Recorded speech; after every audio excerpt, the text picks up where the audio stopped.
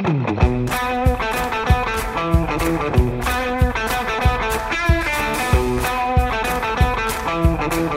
the American Association of Nurse Practitioners, I'm the host of today's special edition episode, NP Education Specialist Eve Roberts, and this is NP Pulse, the voice of the nurse practitioner.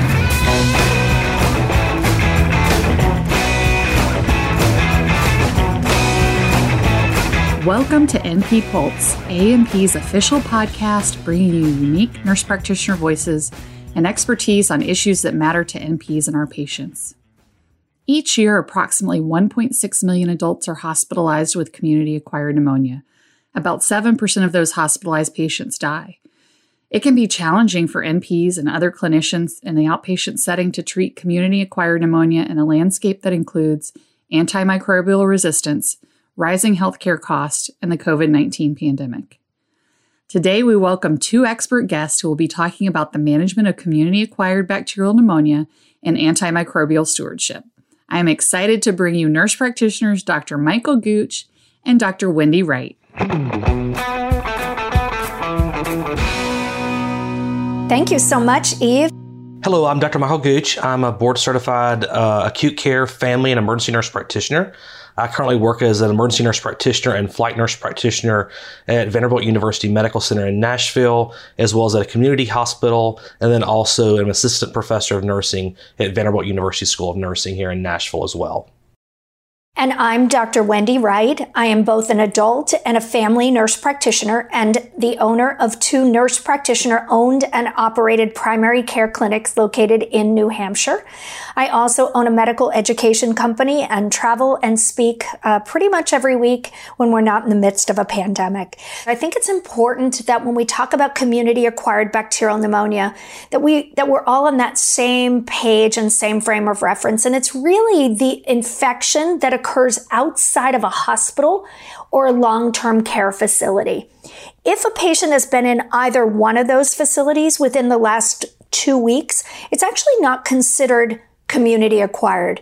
And that's really because the pathogens change, but maybe even more importantly, the resistance to the various antimicrobials change. So today we're really going to focus on that community acquired pneumonia.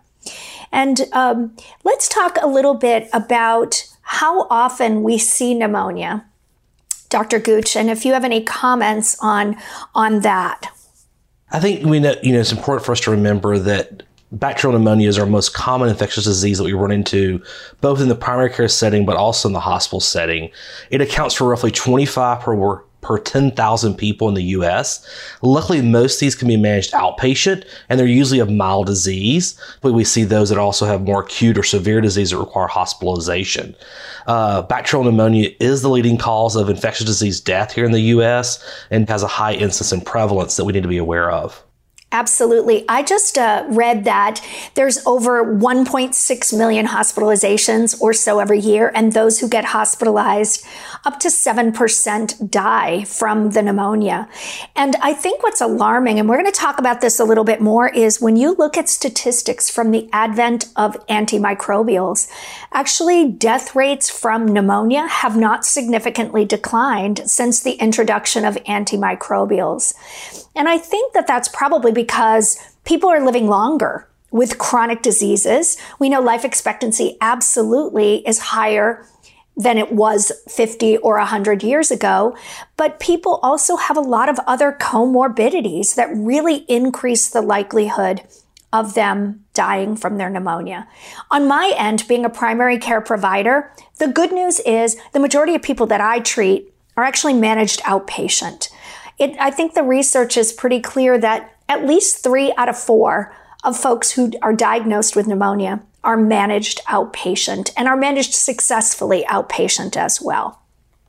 And it's important for us to think about those high-risk groups, as you mentioned, because some patients do very well with this, and then definitely some are more challenged. So usually your extremes of age are definitely ones we have to think about, are very old and are very young.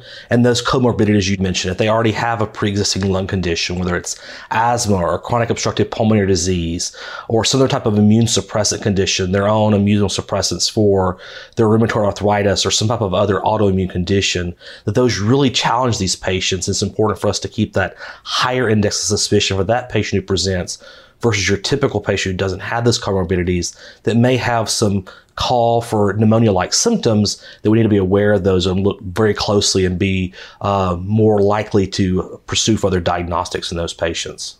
I think that's a really great discussion, and I think it's a nice segue into when we get into our discussion about what we're going to use to treat these folks. I think as clinicians, we have to look at those comorbidities because those are really going to determine which pathway we go in terms of our treatment. And even things like alcohol abuse or being asplenic or having diabetes, all of those not only increase the likelihood of a bacterial pneumonia, they also increase the risk of this patient having some type of antimicrobial resistance on board. And as you mentioned, it's really important from my side of being in the hospital setting to go back and look and see, has this patient at least been treated for something? And we know that luckily the majority of the infections we deal with are usually viral, but sometimes patients still get treated with antimicrobial agents. And that we know that unfortunately that one course of antibiotic can alter our normal flora and can definitely put the patient at higher risk for some type of resistance. And then we know that unfortunately resistance is becoming a problem, whether we're talking about, the typical bacteria that affect the respiratory tract versus skin or even the urinary tract, and we have to have that suspicion. And that's why it's important for us to keep that keen eye as we work on our differentials and identify those patients who may not have the typical bacteria we have to deal with and think about those who are going to be more challenging or higher risk for complications. I heard an expert on antimicrobials speak maybe about 20 years ago, and he said, and I'll never forget him saying this, he said, if we do not change what we're doing and we stop giving out antibiotics like they're candy, within 50 years, we will be approaching the end of the antibiotic era.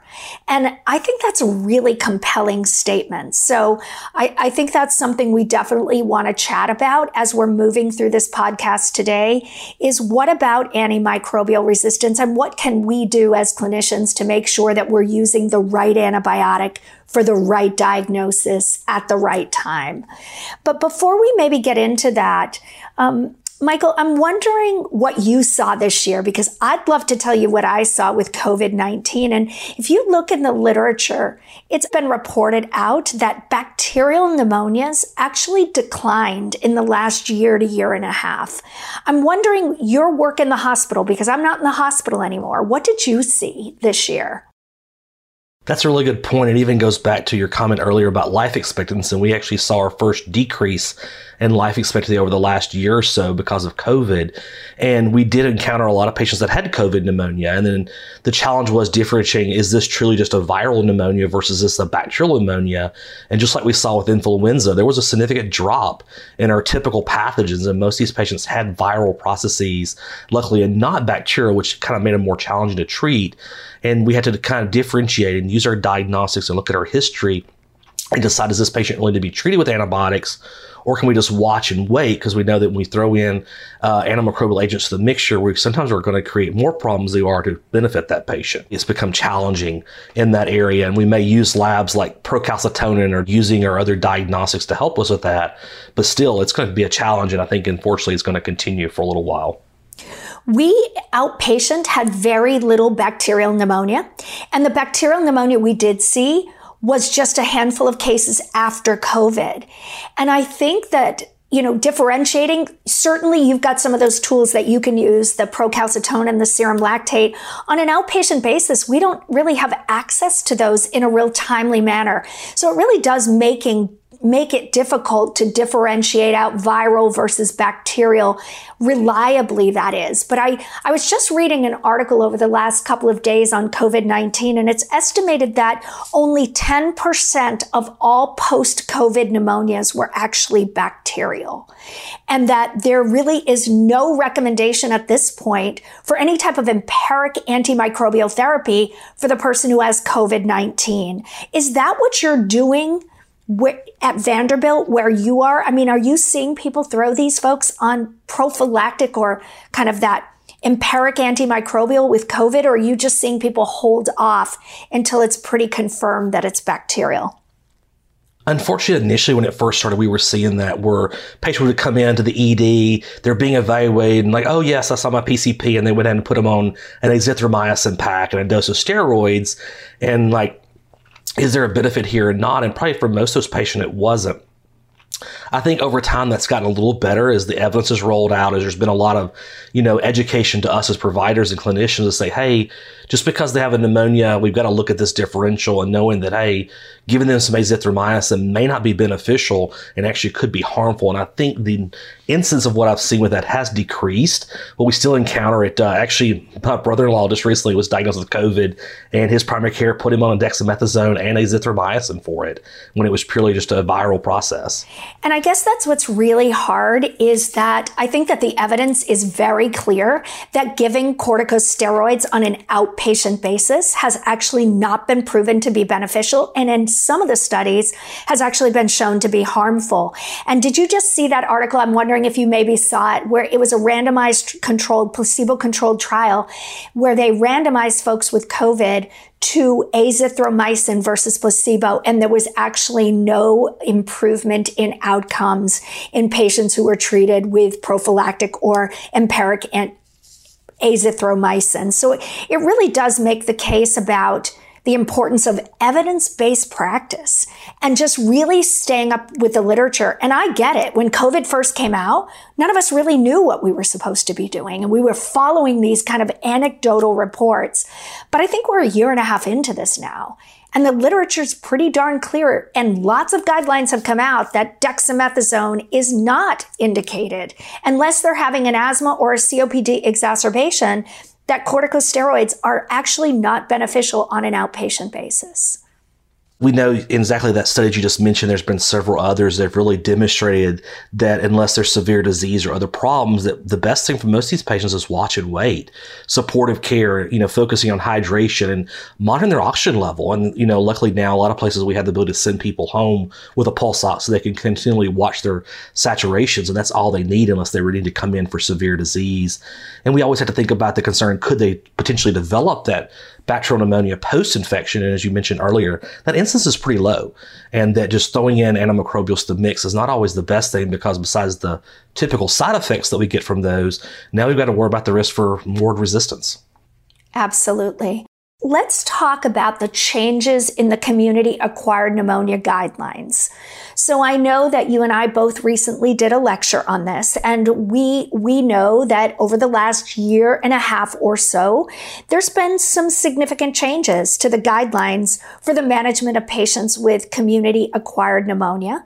Why did they change the guidelines, and what are they reflective of now? And what is your thought on them? So that's a really important thing to mention. Our bacteria hasn't changed in the way of what they are, that we still typically see our strep pneumonia, our H flu, maybe even our atypicals like Legionella or Mycoplasma.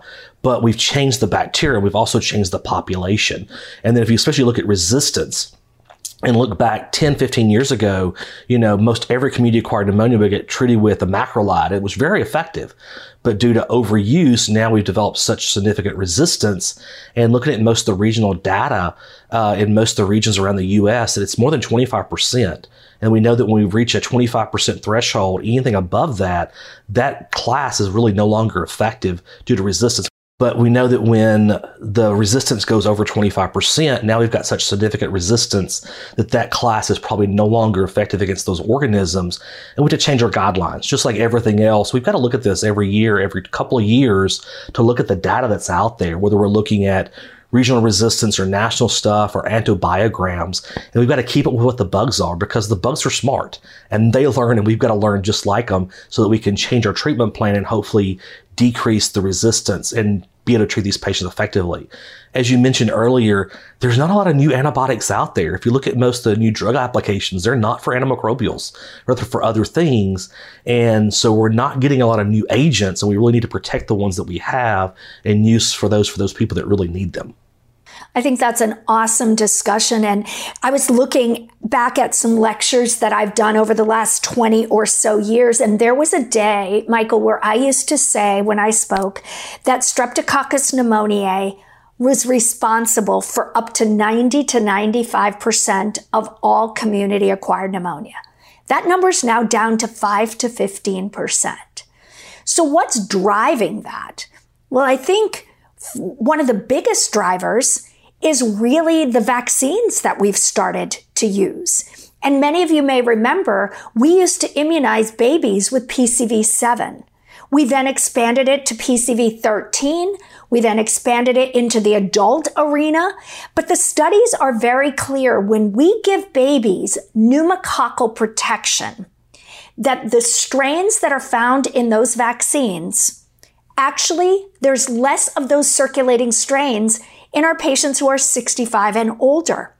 So by immunizing babies, what we do is we keep those babies from colonizing and passing those bacteria on to grandma, grandpa, etc. So while Strep pneumoniae continues to be one of the most virulent bacteria causing pneumonia, it's still the leading cause of bacterial pneumonia death. Its prevalence has really, really dropped off, which is great because it's a bacteria that makes people the sickest. It's the least likely to go away on its own, and it's a real big player. I mean, it can make people incredibly sick. And then the other thing that I think is really important to mention is looking at the top 7 causes of community-acquired pneumonia, and only one of them now is a bacteria, and that's Streptococcus pneumoniae. The others are all human rhinovirus, influenza A and B, human metapneumovirus, RSV, parainfluenza, coronavirus. It's only strep pneumo that is in the top 7 leading causes of community-acquired pneumonia from a bacterial perspective. So those pathogens are really, really changing.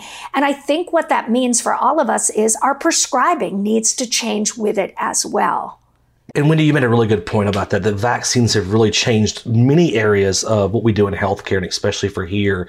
And I still love to go back to my favorite meme that, what do vaccines cause? Adults.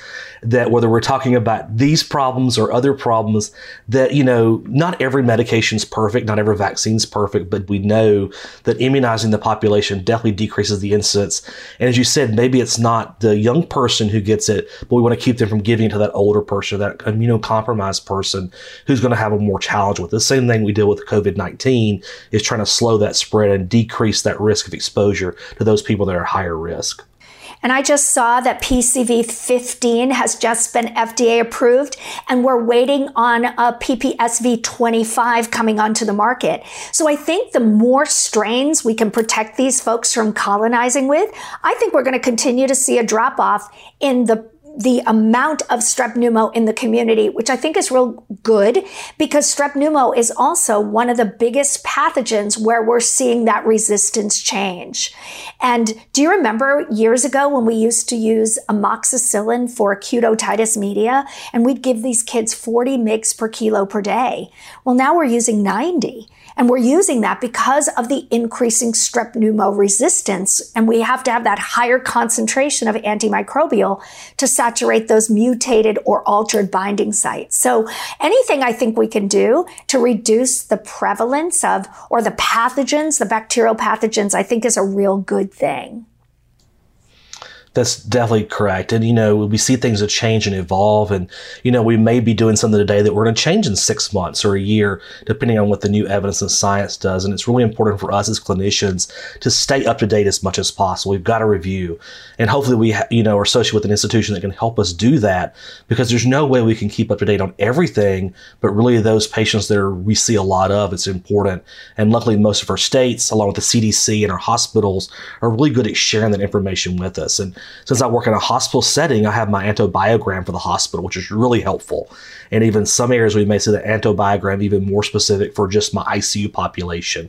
And if you don't work in a hospital-based system, your state has one or your region has one, and the CDC has them as well. And that can really help you determine that, hey, my most likely organism here is this, and I need to use this class of antibiotics.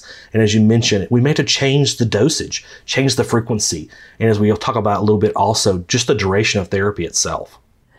So let's talk about that for a second. Let's start with that person who has community-acquired pneumonia, no comorbidities. The latest guidelines say, and please jump in here if I say anything or you want to add in, but the latest guidelines say if they're otherwise well, no comorbidities, the 3 antimicrobials that we should be using is amoxicillin, a gram 3 times a day, a macrolide, such as Azith, Clary, but don't the guidelines say this? If the antimicrobial resistance rates of strep pneumo exceed 20%, so if strep pneumo resistance to a macrolide is over 20%, a macrolide shouldn't be used. Is that correct for that younger, healthier individual?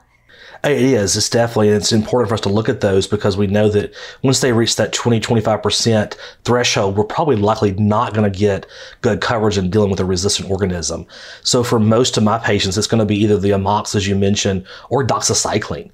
And doxy's a really good option. It tends to cause some GI distress, but it's not as bad as some of the others. And it's usually well tolerated and it's fairly inexpensive, along with amoxicillin also. Absolutely. Now, those older folks, right, or those with comorbidities, this is where the pathogens are a little bit different, but more importantly, right, the resistance is different. So for those individuals, you've got your respiratory fluoroquinolones, and we know what the FDA has come out to say about those: spontaneous tendon rupture, tendinitis, aortic aneurysm, aortic dissection. So I think what we're really trying to do is look for alternatives. And we can talk a little bit about some of the newer agents. I think you've seen those newer agents being used in place of the fluoroquinolones. And then I think the other option is combination therapy, right? With a macrolide or doxy plus high dose amoxiclav to give you that DRSP coverage, as well as the atypicals and the gram-negative pathogens. You're exactly right there. And so with our older patients, our immunocompromised patients, or those with comorbidities, we usually need to have a little bit stronger goal. And for years, it was a respiratory quinolones. And now there's really very few reasons I would pick a respiratory quinolone, because there's usually something else, unless they're allergic to everything else or it's contraindicated because of something else. And that, like you mentioned, combination therapy is really good. So take our typical patient that I admit to the hospital with a community-acquired pneumonia. We're probably going to treat them with a cephalosporin and a macrolide, which is going to give us good coverage for both our typicals and our atypicals. And we know that there might be some resistance there, but when we combine those two agents with different mechanisms of action, we're probably going to get better coverage. Or as you mentioned, going with a higher dose of amoxicillin. And then also it's important to look back. Has this patient recently been treated, as I mentioned earlier? If they were treated 3 months ago for an otitis media, and now they've got a pneumonia, then likely we're really thinking about this probably is a resistant organism. I need to have that beta-lactamase coverage like we get when we throw in some amoxicillin with clavulanate, or we go into something more potent. But we've got to think about that those patients may benefit from two drugs. I think you made a good point earlier where you were talking about, let's give them the right dose, right? Let's give them that appropriate dose, but let's get in and get out quickly. I remember a day where everyone with pneumonia got treated 10 to 14 days. That's no longer the case. What we're doing outpatient is we're treating people for 5 to 7 days. As long as they are afebrile at least 48 hours from their last dose, they can stop it as long as they're clinically improving and they're afebrile. So there are many patients where we're treating for 5 days for community-acquired pneumonia.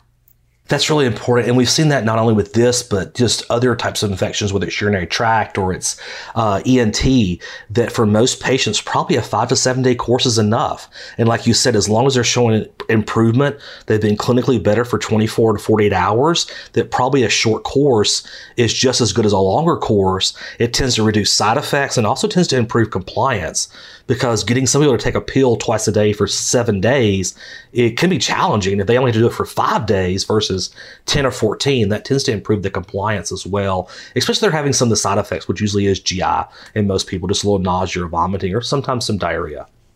I think, Michael, it was about maybe 10 years ago or 8 years ago now that the World Health Organization gave hundreds of millions of dollars to different pharmaceutical companies to begin trying to develop new antimicrobials.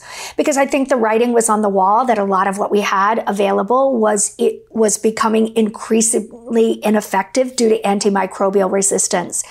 And over the last couple of years, we've seen some newer agents hit the market, right? And a lot of times we'll see these agents kind of start out in the hospital in an IV form, but they're also now available in an oral formulation. So maybe for people who are listening, maybe we could talk about some of these newer agents, like the newer tetracycline agent or the lefamulin product.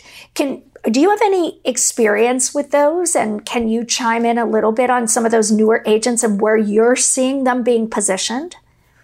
Most definitely. So Lefamulin, as you mentioned, is one of our newer agents, and it actually works kind of similar to what we saw with our macrolides and our quinolones. But one of the nice things is it's the way its mechanism of action works. It doesn't have that risk for cross resistance. So even if we're dealing with a type of organism that is resistant to our typical things, this agent may still be able to be effective. So Lefamulin is going to work against protein synthesis. So it tends to be bacterial static, but in vitro, we've actually seen it be bactericidal against some of our organisms as well. And especially now that we've got all these increased warnings and big reasons of not to use our quinolones, that may be a good agent. It can be given both intravenously or oral. And the recommendation is probably, especially in the hospitalized patient, to start out with about a 2 or 3 day course of IV and then transition them over to oral agents. But definitely the patient who is either allergic. We see a lot of those patients that have multiple drug allergies. One of the nice things about Lefamulin is it doesn't require renal dosing. And for some of our patients, that's really a big concern because a lot of our antimicrobial agents are renal risky, especially our quinolones were one of those. And then we have to really watch their GFR. And if I have an agent that I don't have to worry about that, that's a big thing for me because now that's one less thing I have to monitor or worry about that complication. And I think on an outpatient basis, it is also available in an oral formulation. So you're going to use your IVs, step them down. I think the only thing about it that I'm pretty aware of is the potential for QT prolongation. And like any antimicrobial, your concern regarding C. difficile is certainly there as well. We know that unfortunately with every antimicrobial agent, some have that risk for C. diff. And now that it's gone from being a hospital-acquired infection to community-acquired as well, it's really important that we counsel patients on when antibiotics are necessary and when they're not. And the other big thing with it, very similar to most of our other common agents, and it was really compared to the macrolides in these studies, was the same thing, was the GI side effects were the most common. And definitely, it's the use of that 5 to 7 day course in those patients. And the big thing with most is these new agents, it's going to be cost. And if I have a patient who needs this antibiotic, nothing else is appropriate, then it may still require that we go through a prior authorization procedure. But it's really important for us as clinicians to be a patient advocate. And if they need this agent or need any type of specific agent, that we really try to get that for them based upon their profile, their risk, and their complications. I think half the battle is just keeping up with what's new out there because it's just really hard to do for every disease state that we manage. Maybe we could talk a little bit about omadacycline. Does your hospital have that on formulary? Have you seen that being used? I personally have not seen omadacycline or not had the need to use it. It also is one of our newer agents, just recently got approved. It actually is approved for both community-acquired pneumonia as well as skin and soft tissue infections. It is a derivative of minocycline, so it has very similar properties to that of the tetracyclines. It is going to be that bacterial protein synthesis inhibitor, so it does tend to be bacterial static, but may have cytal properties with some patients. But it also can be given IV or by mouth. One of the nice things about it is a once a day dose. So definitely in that patient will worry about compliance. It's nice for them to take that 1 day a dose versus trying to take something 2 or 3 times a day. And it easily could be started out IV in the hospital and then transitioned to oral or being used in the oral just there in the outpatient basis. It's also nice because it also doesn't require any renal dosing. And that's really important for a lot of our patients, especially those with comorbidities. I think it's helpful for our listeners today to know that these are out there. And while they may not be a product that we go straight to, it's also really good to know your options and to know what's available out there. And just, definitely with those two, and think about that. Looking at the studies, the thing to remember is they were shown to be non-inferior to our quinolones. So it doesn't necessarily mean that they're better, but they're another tool in our toolbox that we can use if I can't use something else that we normally use because of an allergy or because of renal disease or because of even maybe access. We saw during the pandemic there were some supply chain issues, and we usually use this drug, and now we start using this drug because of supply and access. And I think that unfortunately is going to be a problem going on out as long as we continue to have this pandemic. Maybe before we move away from this section, maybe what we could do is just talk for a second about the difference in the guidelines as well in terms of chest x-rays.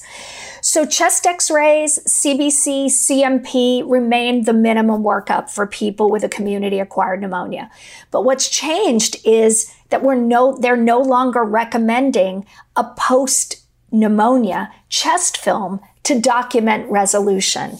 Are you seeing that being done outpatient or in the hospital? I know you guys follow chest films, at least they did when I worked in the hospital as an ICU nurse, but are you seeing people kind of getting away from those post-pneumonia chest films to document resolution?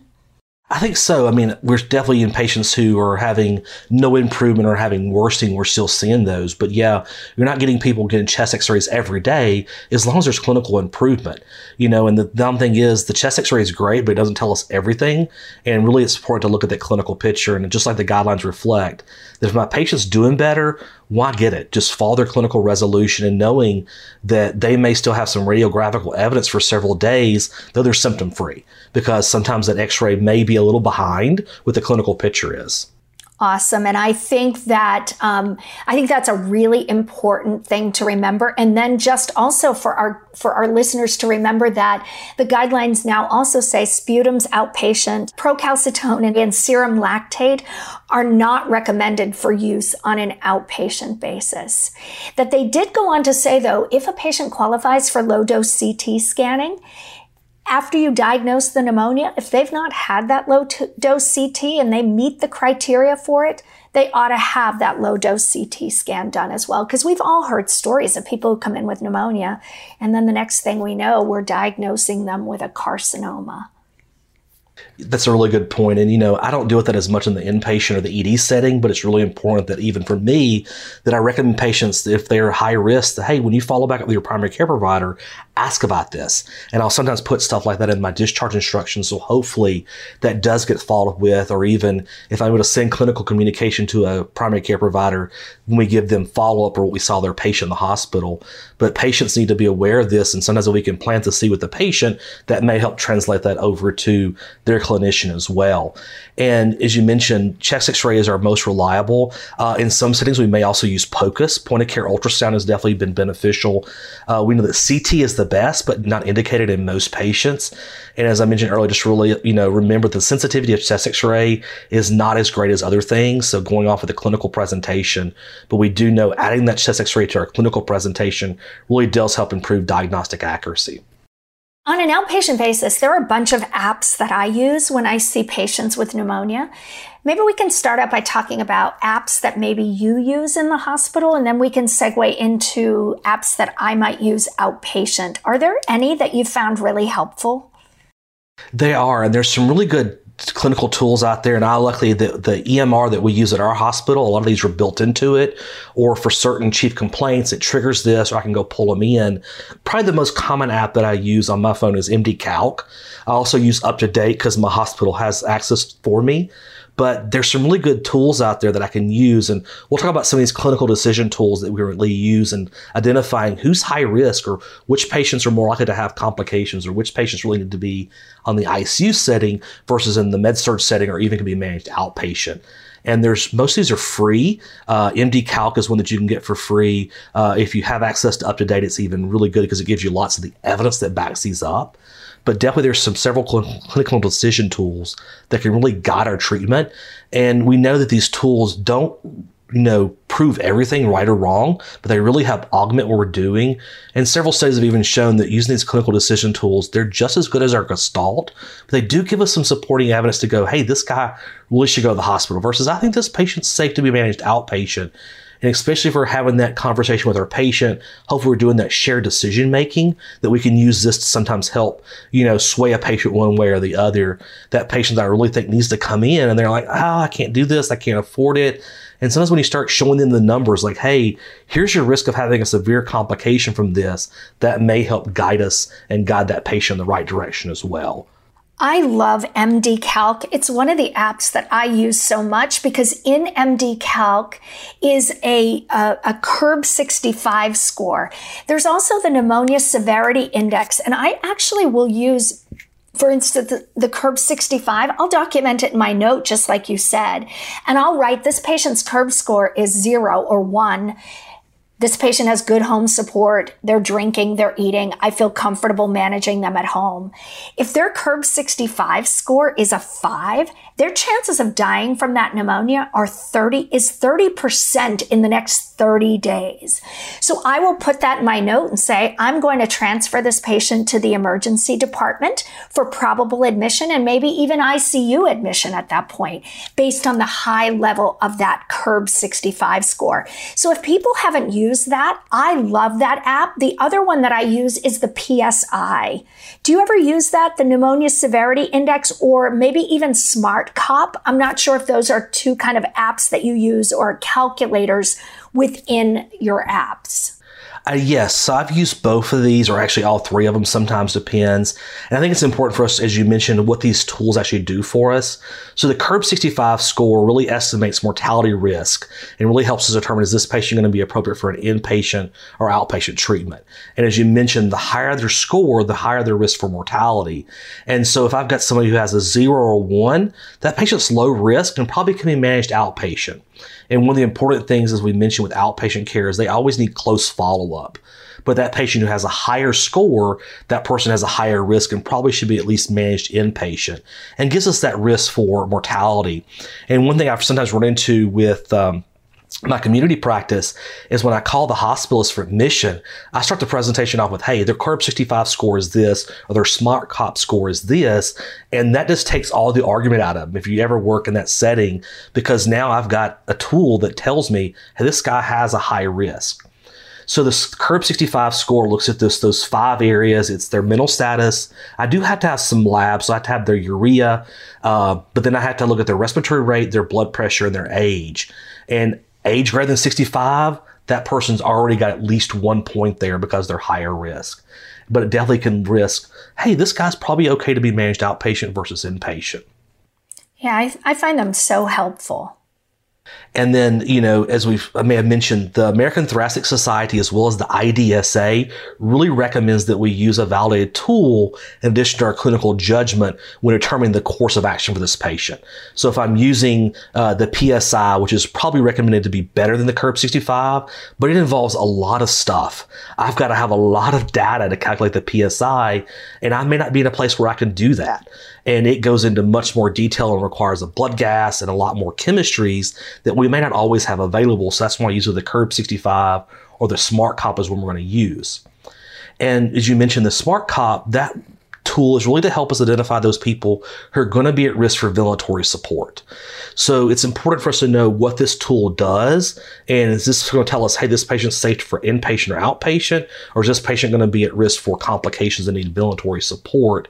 And I think it's really important that when we use these tools, we need to know what they're indicated for. And they all have strengths, but they also have some weaknesses.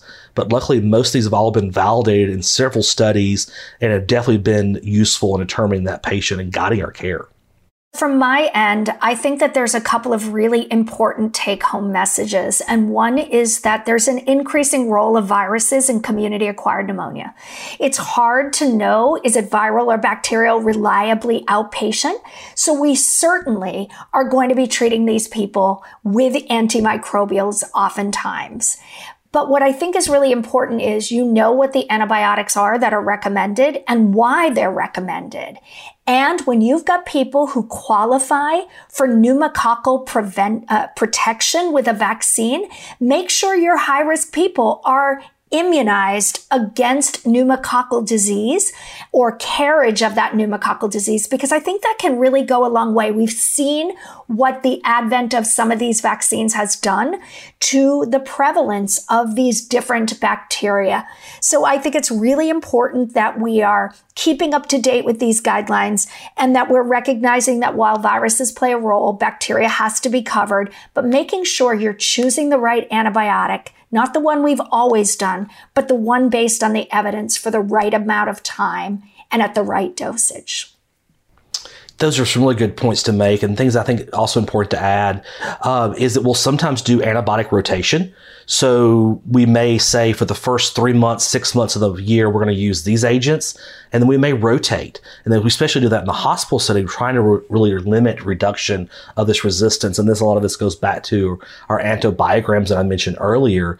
But it's important to keep it with the data. The Choosing Wisely campaign has really focused on the overuse of antimicrobial agents in multiple areas, and definitely has shown that, hey, not every patient needs this. Let's really have that discussion with their patient, and sit down and discuss with them and give them the evidence and the information they need to know that, hey, this is viral, then let's do this. Or let's watch it for a couple of days. And that close observation is really important for some of these patients, as long as they're not high risk and as long as they have follow-up care. And that's something that really challenges me sometimes working in the ED, is that I can treat a patient, but I'm like, hey, you need to follow up in 2 days. But where are they going to follow up with? And hopefully you have a way to either get them into some type of follow-up clinic, or if you have the ability to see them in your own practice. But follow-up is really important. Sometimes that watch and wait is all they need, but that follow-up care is really good, whether that's just simply, hey, let's give you a phone call in 48 hours and see how you're doing, versus let's physically bring you in and let's just see you again. And as we mentioned earlier, that we're just looking for clinical improvement. Clinical resolution is what we're looking for in most of these patients, and that may just be simple as just a phone call or an office visit without any diagnostics. Well, I want to thank everyone for tuning in. This has been really an awesome conversation, and I thank you, Dr. Gooch, for spending the time with me, and thank you to all of you who have taken the time out of your busy schedule to listen to this podcast on the management of patients with community-acquired pneumonia. Thank you, everyone.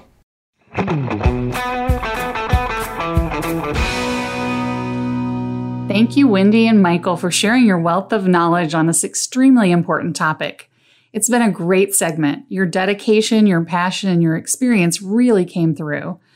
To our listeners, I hope you found this episode educational and can apply some of what was discussed to your practice. If you want to learn more about community-acquired pneumonia and earn continuing education credit, visit the AAMP CE Center at aamp.org/CE Center. The CE activity on community-acquired pneumonia with Drs. Wright and Gooch is linked in the show notes. Be sure to subscribe to this podcast, share with your colleagues, and check back each month for new episodes.